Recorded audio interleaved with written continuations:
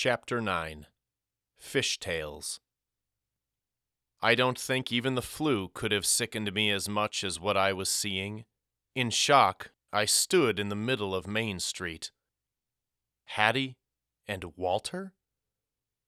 But he was always putting her down, belittling her, at times even going out of his way to needle her.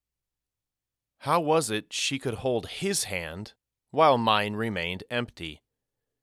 A frothing concoction of rage and betrayal and hopeless inadequacy surged through my viscera. I didn't know if I wanted to scream or cry or punch my brother, perhaps all three at once. But before any explosion occurred, those thundering sensations were swept away by something quieter, yet somehow more substantial. To this day, I still have never found the word which adequately describes the paradox which sprang to life inside me that day. I was, at the same time, both numb and in tremendous pain. Empty, yet overflowing with bitter gall. I was paralyzed, but no, my legs were moving. They were even carrying me forward, toward the waking nightmare. Walter and Hattie had their backs turned to me. They had no idea I was approaching. A jealous daze clung like fog to my brain, and I hadn't a clue what I might do. I wondered if this was how Cain had felt before he struck his brother Abel dead. All I had to do was find a big rock and... "Peter!" Hattie shrieked, shattering my fratricidal trance. She must have sensed me coming up behind them, because she had thrown a purposeful glance over her shoulder. As if Hattie's hand had burst spontaneously into flame, Walter threw it away from his own. Whirling about, he glowered at me suspiciously. "What are you doing? Spying on us?" he demanded. No, just catching up, like I said," I replied thickly, my tongue sticking to the roof of my desiccated mouth. Walter's initial surprise faded, and his anger softened. "Oh, right. Well, come on then." "Aren't you going home, Hattie?" I asked. "We already passed your street." "We already stopped there," she cheerfully chirped. "Didn't you notice my school bag was gone?" "We asked Mrs. Jansen if she could come over," Walter added. "She said it was okay as long as Hattie's back for supper." Without another word, Walter shoved his hands into his trouser pockets and led us down Main Street. Hattie stayed by his side while I fell into my rightful place, which was apparently behind them. A 2-minute silence followed, one which Hattie broke when she announced, "I think we should go back to working on the treehouse today." "Nah, we can do that another time," said Walter. Despite the previous hand-holding, he refused to meet her eyes. Hattie, on the other hand, gave him such a glare she could have drilled a well with it. "Why not?" she challenged, crossing her arms in a huff. "I need to practice climbing rocks today," Walter answered matter-of-factly. "There's lots of rocks in Yosemite Park, and I want to be ready for when we visit." "You can climb dumb old rocks when I'm not there," she countered. "Today I want to build our treehouse." "Your treehouse, not mine," Walter protested. "I never wanted to build it in the first place. I said it was a dumb idea, remember?" "It's not a dumb idea." "Fine," said Walter. "We don't have to climb rocks. We can go fishing instead. That's something else I need to practice before I go out west next summer." I almost fell over in disbelief. What was he doing? Had he placed a sizable bet against himself? He knew as well as I did how much Hattie hated fishing. But she was stuck on his earlier comment. "Why do you think all my ideas are dumb? Whenever I want to do anything, you never listen. You either tell me it's stupid or we'll play it later. But later never comes." "Just dug up a stash of worms yesterday," said Walter, as if he were having an entirely different conversation. "Want to use them before they dry up." The introduction of worms, another of Hattie's great dislikes, was too much for her. She planted her heels so firmly in the road that I nearly ran her over. "You're a real goop. You know that, Walter?" She was in full fume. Ire reddened her cheeks, and tears welled in her grass-green eyes. "What? No one's making you come, you know." "You were the one who asked me." "I was just trying to be nice." The first tear cascaded down Hattie's cheek as she cried, "Fine! Then I'll just go home." "Suit yourself," Walter replied coolly. Hattie clenched her fists. A shriek of frustration burst through her lips before she said, rather darkly, "Have fun fishing. I hope you drown, you damn simp." Walter and I watched Hattie storm back the direction we had come.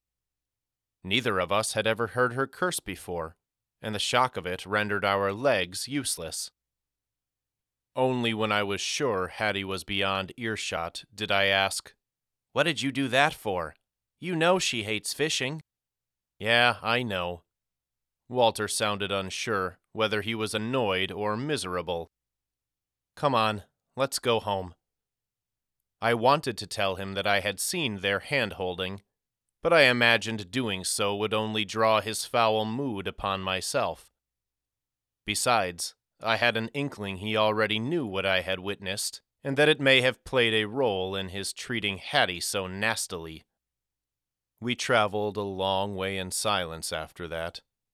Only when we had turned off the main road and were passing beneath Asphodel Glade's iron gateway sign did I finally dare to speak.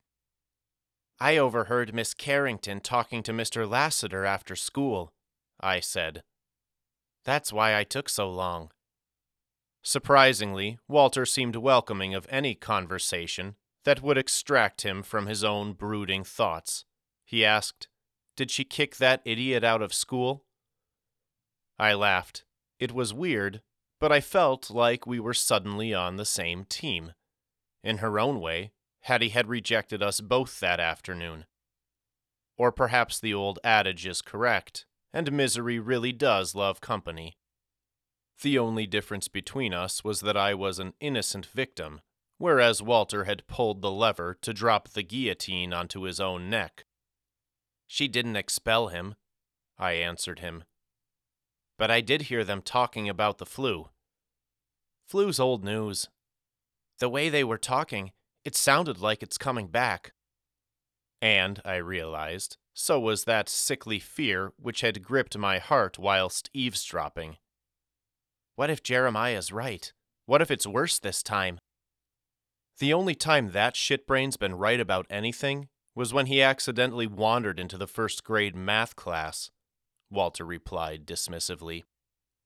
"Maybe, but even Mr. Lassiter sounded scared." "Mama said there's nothing to be scared of. You think she's a liar?" "Well, no, but so don't be scared." Walter had a way of clamping down any opposing thought, or even measured discussion. When it came to his friends or siblings, whatever he said was the final word on the matter. Perhaps the only word that did matter to him. The most infuriating part about it was that, 19 times out of 20, he was right. When we arrived at Asphodel Hall, we found Mama and Pip painting on large sheets of canvas they had spread across the front porch. The lucky little bastard still had 1 year of educationless bliss remaining before he would join the poor souls in the lower grade classroom. For the present, he spent his days at the mercy of Mama, who made sure he was tortured aplenty with children's books, games, arts and crafts, snacks, and trips to Schrader's grocery. "Hi, Mama," Walter called happily as he bounded ahead of me up the porch stairs.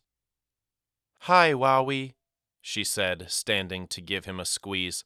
"How was school today?" "Boring, same as always." When Mama hugged me and asked the same question, I gave a similar response. I said nothing of the conversation I'd overheard. "Want to go fishing, Pip?" Walter asked our paint-smeared brother. Me and Peter are going to use those worms we dug up yesterday. Pip's nose crinkled in disgust. He was an atypical 4-year-old boy with absolutely no interest in creepy, crawly, or slimy things. "Suit yourself," said Walter. Turning to Mama, he asked, "If I catch a really big one, can we eat it tonight?" Mama laughed gaily. "I don't know how well it'll pair with Abigail's roast, but we could try it."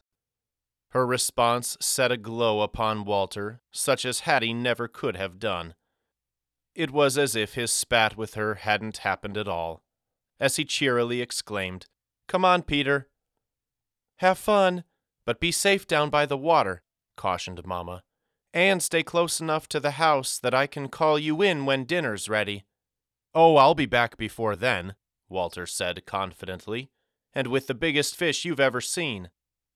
We ditched our school bags right there on the front porch. Daddy would have lectured us for not storing them properly in our rooms, but we knew that Mama would take care of that for us long before he came home. She was the great enabler, and often the pusher, of our boyhood's impulsive irresponsibility. Unlike other women of the time, she existed not to cook and clean, nor to take care of household chores or even to serve her husband. Rosalie Luther lived for her boys, and for whatever joys she might impart upon them. When our hearts were full, so was hers. Down at the lake shore, Kalamazoo bait-casting rods in hand, Walter and I spaced ourselves a short distance from each other and flicked our lines into the choppy water. Almost as if expecting us, a breeze had kicked up across the surface of the lake to assist us in our fishy endeavors. When there are natural disturbances in the water, line and tackle become difficult for fish to recognize as the deadly snares they are. 5 minutes passed, then 10, but neither of us attracted even a sampling nibble. "I'm going down the shore," an impatient Walter informed me, "to Weedy Bay." "Mama said to stay where we could hear her," I reminded him. "Well, you listen for her, and come get me when it's supper time." With that, he went crashing off through the shoreline brush. On went my luckless afternoon of angling. I would cast, watch my cork bobber float lazily into the shallow water, then reel it in and repeat the process. After another 20 minutes, my impatience and monotony stew was ready to boil over. I was about to call it quits and engage in more fruitful enterprise when I heard Walter bushwhacking a path back from the so-called Weedy Bay. I supposed he'd had enough as well and was ready to spend the precious hours of late afternoon doing something else. I soon realized he had returned for a different and far more infuriating reason. Dangling from the end of Walter's arm, with his index and forefingers punched through its gill to support its weight, was the longest, meatiest largemouth bass I had ever seen. Jealousy boiled up again. First he had won Hattie's affections, never mind that he'd also lost them, and now fate was rewarding him with this prized fish?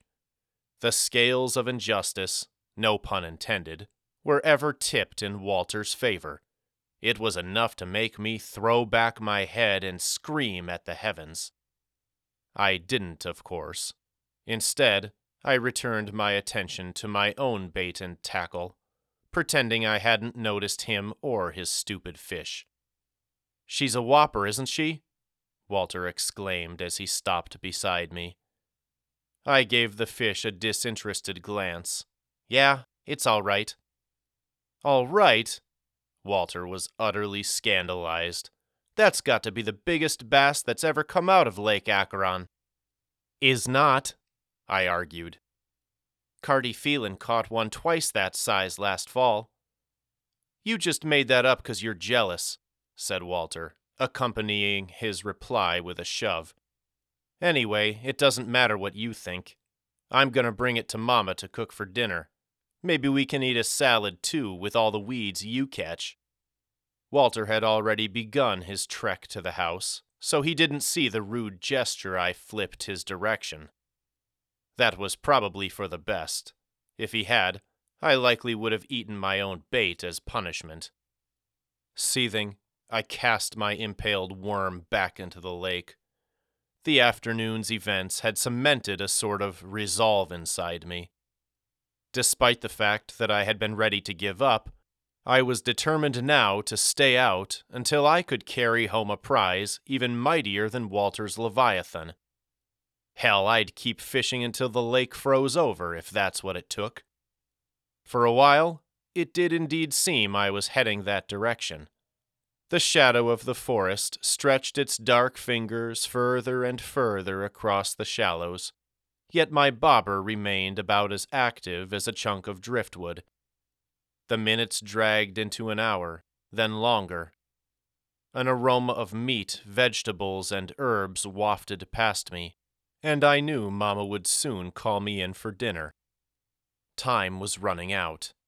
Exasperated and fed up, I dug into my compost pail and unearthed every slithering night crawler I could find. In a move of sheer desperation, I stabbed each one of those bastards onto my hook. For all I knew, it may have been the largest mass execution in Pennsylvania's history. But I was a boy beyond such Christian values as mercy or humility, and I would have killed 1,000 worms if it meant one monster fish to shove in Walter's smug face. With every fiber of strength in my scrawny muscles, I launched line, bobber, hook, and bait as far as I could into the lake. My annelid cannonball sent up a geyser of water as it hit Acheron's surface and hurtled down into the depths. Bearing such formidable weight, the bobber struggled to stay afloat. Only a thin nub of cork remained visible above the waterline. I fixed my eyes upon it, watching and waiting. That was when the call I'd been dreading rang out through the dim light of evening. "Peter, dinner!" Mama cried. "Come inside!" The voices of internal debate spoke up at once. If I ignored her, such direct disobedience meant certain doom whenever Daddy came home. If I pretended I hadn't heard her, this would land me in hot water for a different reason. Mama had explicitly ordered me and Walter to remain within earshot, thus leaving me in violation of her earlier command. Resistance was useless, and I knew it. Besides, what would I accomplish out here? Walter's bass had apparently eaten all the other fish in the lake. The day had defeated me. Beaten, I cranked my reel. My fishing line jerked and tightened so abruptly, I almost dropped the pole. I hadn't caught so much as a weed all afternoon, but here, at the end of it, like the twisting of a barbed fishhook in my wounded pride, came a snag which bent my rod double. I yanked the pole side to side and up and down, but whatever I was caught on refused either to budge or break.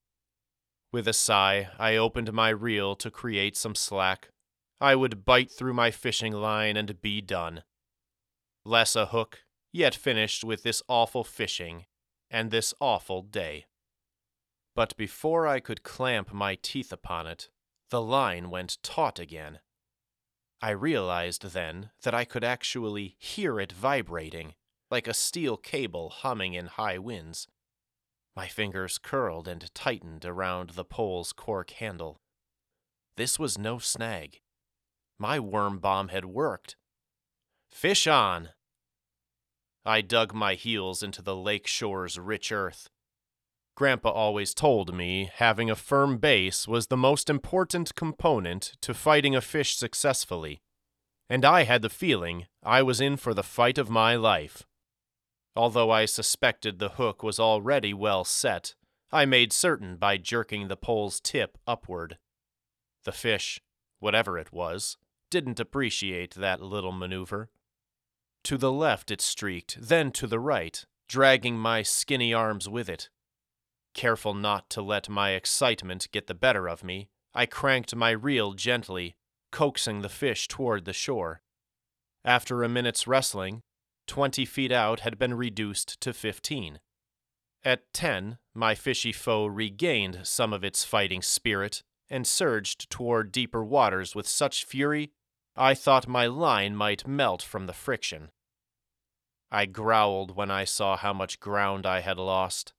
The stupid fish was further out now than when I had first hooked it. Already my fingers and forearms were aching. Part of me wanted to give up, to let the fish win. But I realized that letting the fish win meant letting Walter win too, and I would have none of that. So the life and death struggle went on. In my imagination, I saw the movie bill, Peter versus the lake monster. Again I drew him into the shallows. Again he fled for the depths.